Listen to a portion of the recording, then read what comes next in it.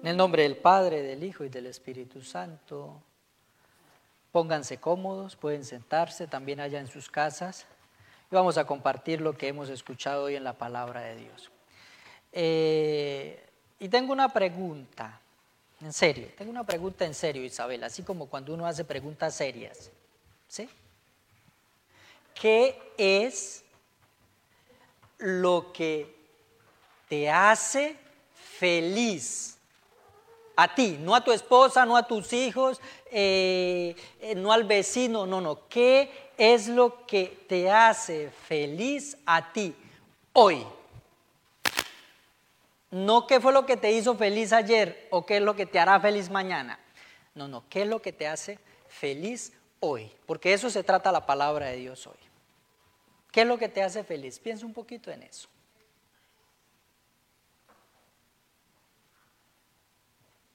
Una sola cosa de tantas.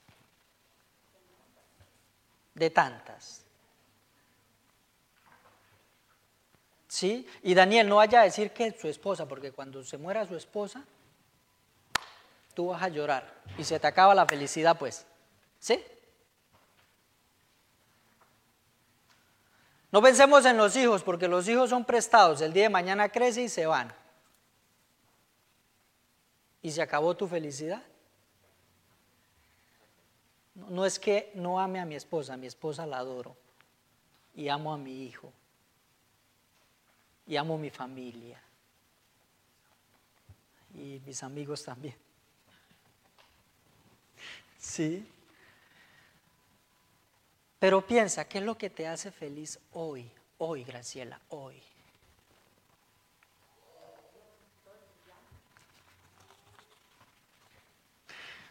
Porque, oiga, yo creo que Jeremías estaba como que, sí conocemos la historia del profeta Jeremías, ¿no? El profeta Jeremías es un profeta que lo metieron en la cisterna porque ya no lo querían ni ver y por allá lo dejaron. Sí, y yo creo que ha sido uno de los profetas que el pueblo más ha odiado. Y yo creo que estaba enojado cuando empezó a escribir esto, ¿no? Bueno, el Señor lo inspiró, ¿no? Y dice, mire la palabra que usa, maldito aquel que aparta de mí su corazón, dice el Señor, y que pone su confianza en los hombres. Entonces, tiene sentido lo que he dicho al inicio, ¿no? Que pongo mi felicidad ¿no? Y ya dice cómo será. Pero bendito el hombre que confía en mí, dice el Señor, y que pone en mí su esperanza. Oiga, si yo pongo mi esperanza en una cosa, esa esperanza va a ser vana, porque algún día esa cosa va a desaparecer. Pero si pongo mi esperanza en el Señor, esa esperanza nunca va a desaparecer. Y aquí tiene sentido lo que dice el salmista, ¿sí? Aquí usa la palabra bienaventurado, ¿sí? Jeremías usa la palabra bendito. En el Evangelio se nos usa la palabra bienaventurado, pero podemos ponerla por felices, ¿no?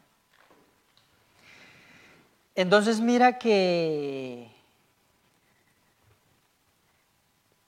bienaventurado el que no anduvo en consejo de malos.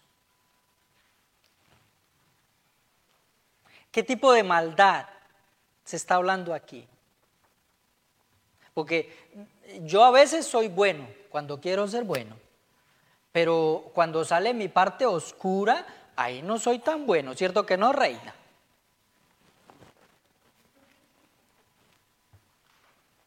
Entonces, ¿de qué tipo de maldad? Bienaventurado el que no Qué bonito, porque mire, la palabra de Dios hoy nos dice, miren,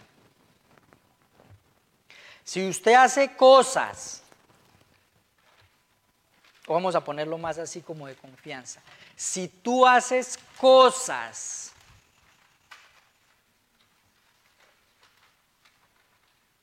injustas, que van en contra de la verdad, los resultados y las consecuencias van a ser negativas. Puede ser que inmediatamente reciba gratificaciones, pero que, a decir verdad, vas a tener tus consecuencias. ¿Sí? Y si tiene consecuencias, no te quejes, ni te lamentes, ni busques a alguien para mentársela, porque la responsabilidad es tuya, en primer lugar y en primera persona. Por eso el salmista es el primer salmo. Si ustedes agarran los salmos, ahí te va a aparecer esto, ¿sí?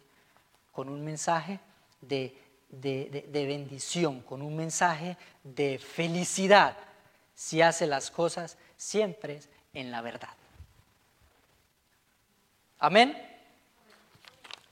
Ay, pero es que este es uno de los evangelios que yo no sé, yo cuando lo leo, cuando lo medito, me empiezo a rascar la cabeza. No, Daniel, porque es que yo quiero un poquito de felicidad aquí. Y ahora, ¿cierto?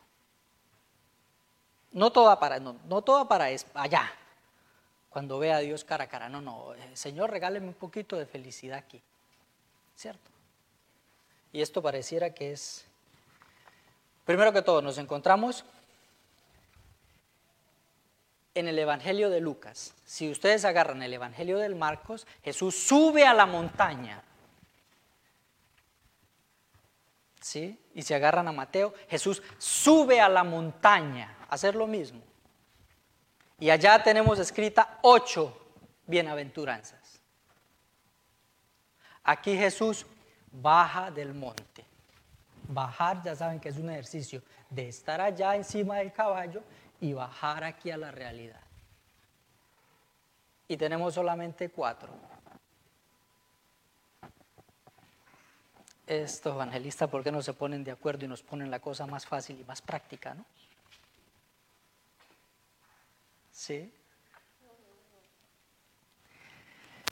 Entonces, miren la dinámica de Jesús. Jesús baja y levanta la mirada. Primero levanta la mirada. Y qué bonito, porque es que este levantar la mirada es la invitación que el Señor nos está haciendo hoy.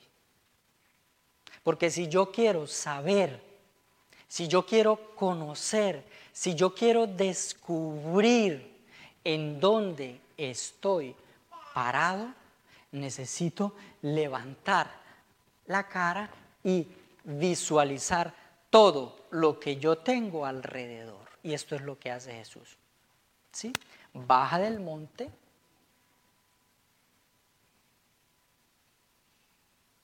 y hace pastoral. Sana a los enfermos, expulsa a los demonios. La gente, con solamente tocarlo, queda sana.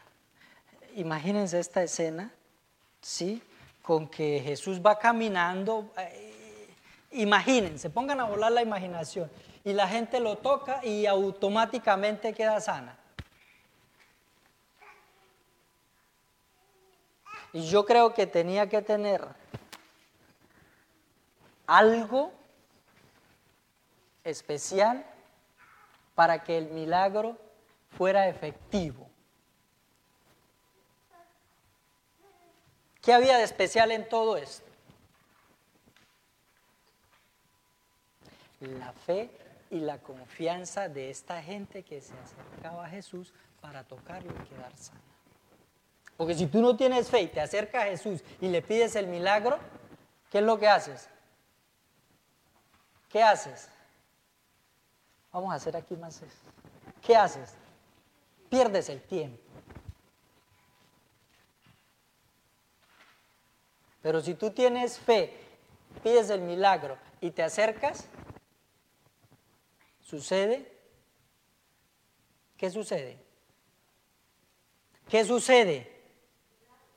¿Qué sucede? Lo que tú ¿cómo se dice? Lo que tú quieres que suceda. ¿Se dan cuenta la dinámica de la fe tan bonita? Y eso es lo que pasa. Entonces Jesús, de ver toda esta realidad, ya baja la mirada, mira a sus discípulos y les lanza estas cuatro bienaventuranzas. Dichosos ustedes los pobres. No, pues que a mí no me gustaría ser pobre toda la vida. A Benjamín.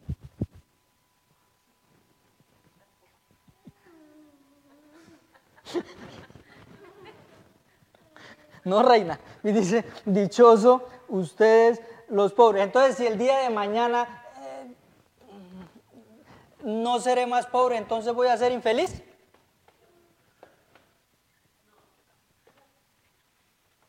Ay, qué cosa más complicada, ¿cierto? Después dice, ahorita resolvemos ese problema. Dichosos ustedes los que tienen hambre. Yo no sé aquí, yo no sé aquí en qué estaba pensando Jesús. Dichosos los que tienen hambre.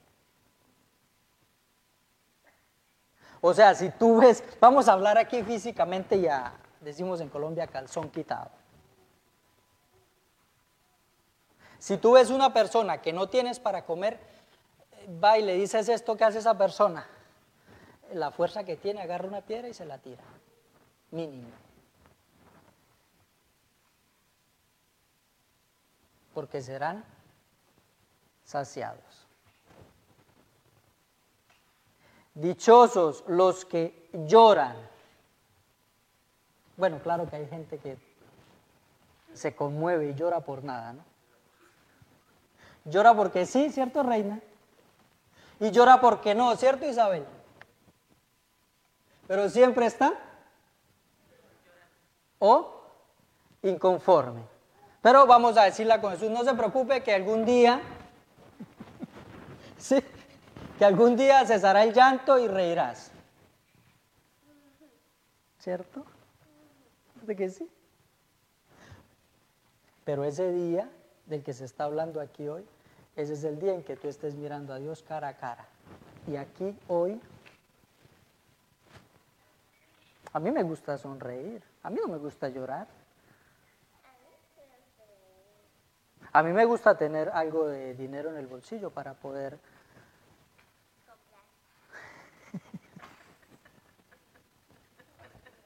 para poder comprar, dice la niña.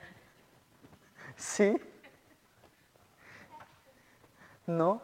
Entonces, oiga, y hoy en día,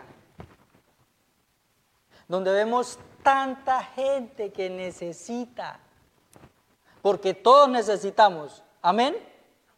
Pero hay unos que necesitan más que otros.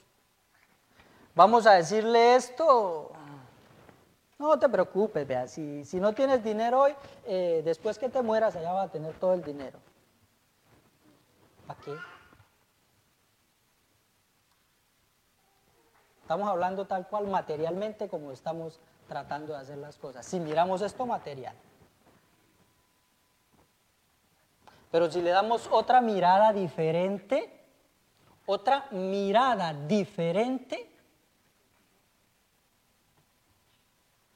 vamos a tratar de ver nuestra realidad desde otra perspectiva o desde otro punto de vista o desde otra mirada diferente. ¿Sí? Qué bonito porque aquí lo que Jesús trata de mostrarnos con esto no nos está haciendo una invitación a que si somos pobres, sigamos siendo pobres. Así que, que si lloramos como Magdalenas, sigamos llorando como Magdalenas. No. A que si tú estás en un estado depresivo, siga así que algún día vas a ser consolado. No. Jesús nos está diciendo hoy que a través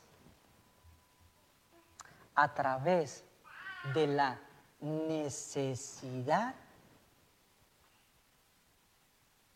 es que nosotros miramos y buscamos a Dios. ¿Sí se dan cuenta cómo cambia la cosa? Porque si tú estás cómodo en tu casa, sentado, ¿sí? Físicamente sentado, y lo tienes todo a tu disposición, tenlo por seguro que Dios no está por ningún lado. Pero en un momento de necesidad es donde tú descubres que necesitas ¿qué?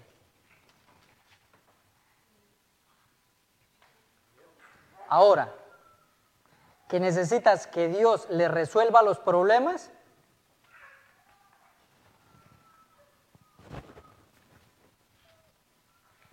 Sí, reina. No.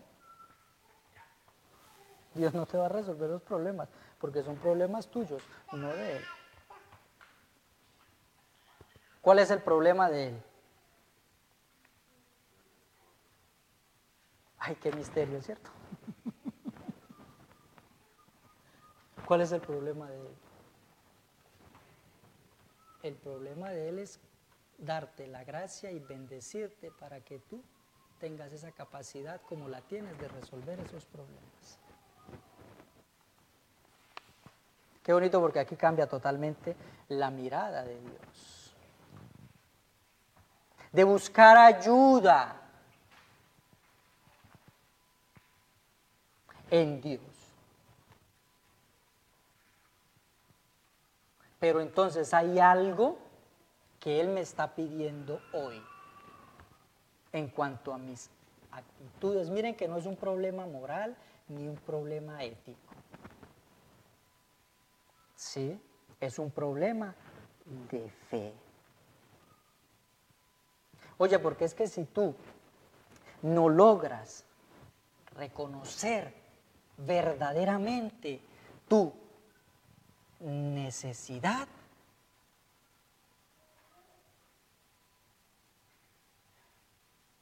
no has iniciado un camino de buscar a Dios.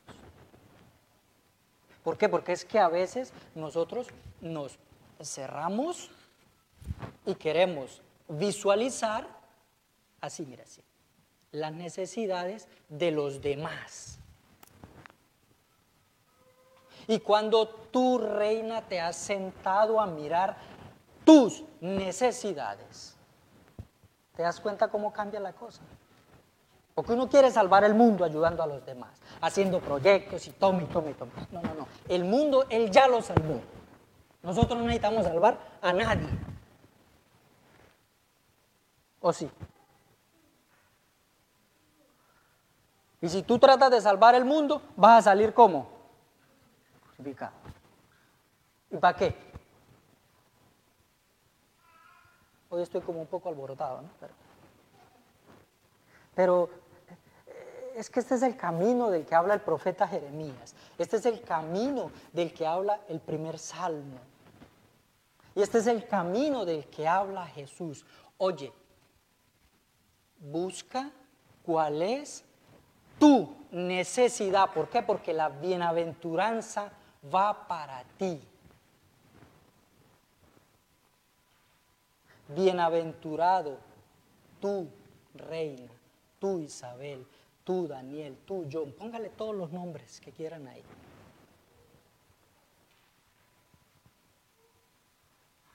Que no sigue el consejo de.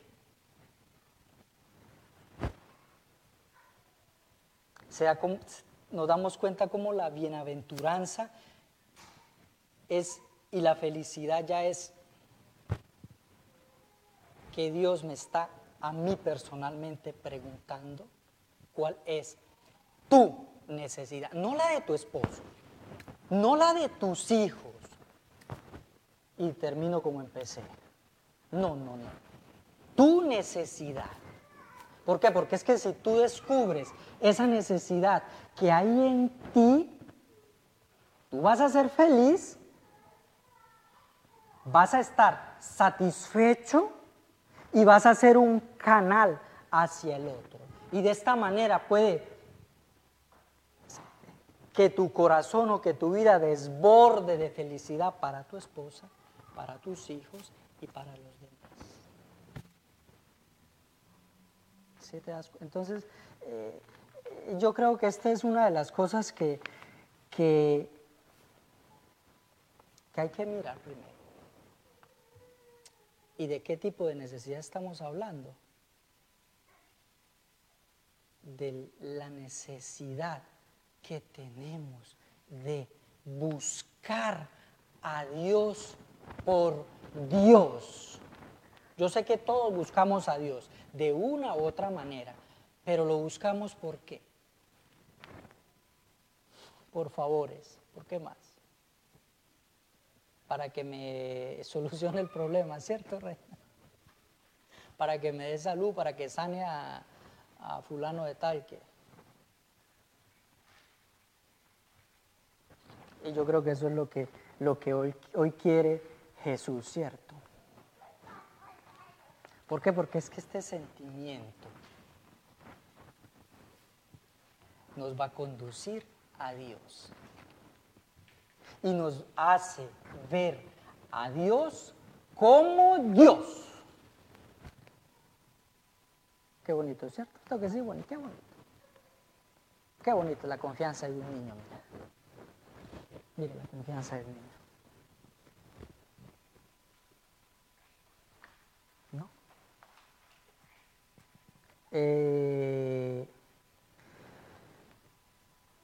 De tal manera que esto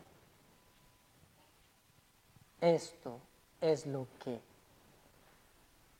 nos transforma en personas felices, en personas completas, en personas cariñosas, en personas amables. Sí, no estoy diciendo que ustedes no son amables, ustedes son amables. Pero esta necesidad de buscar a Dios por Dios, eso es lo que nos hace felices. ¿Por qué? Porque nuestra confianza está ¿en dónde? Está en Él. Y de esa manera vamos a tener la fuerza, la capacidad, el coraje, la berraquera para solucionar nuestros problemas, para solucionar nuestros conflictos, para solucionar nuestras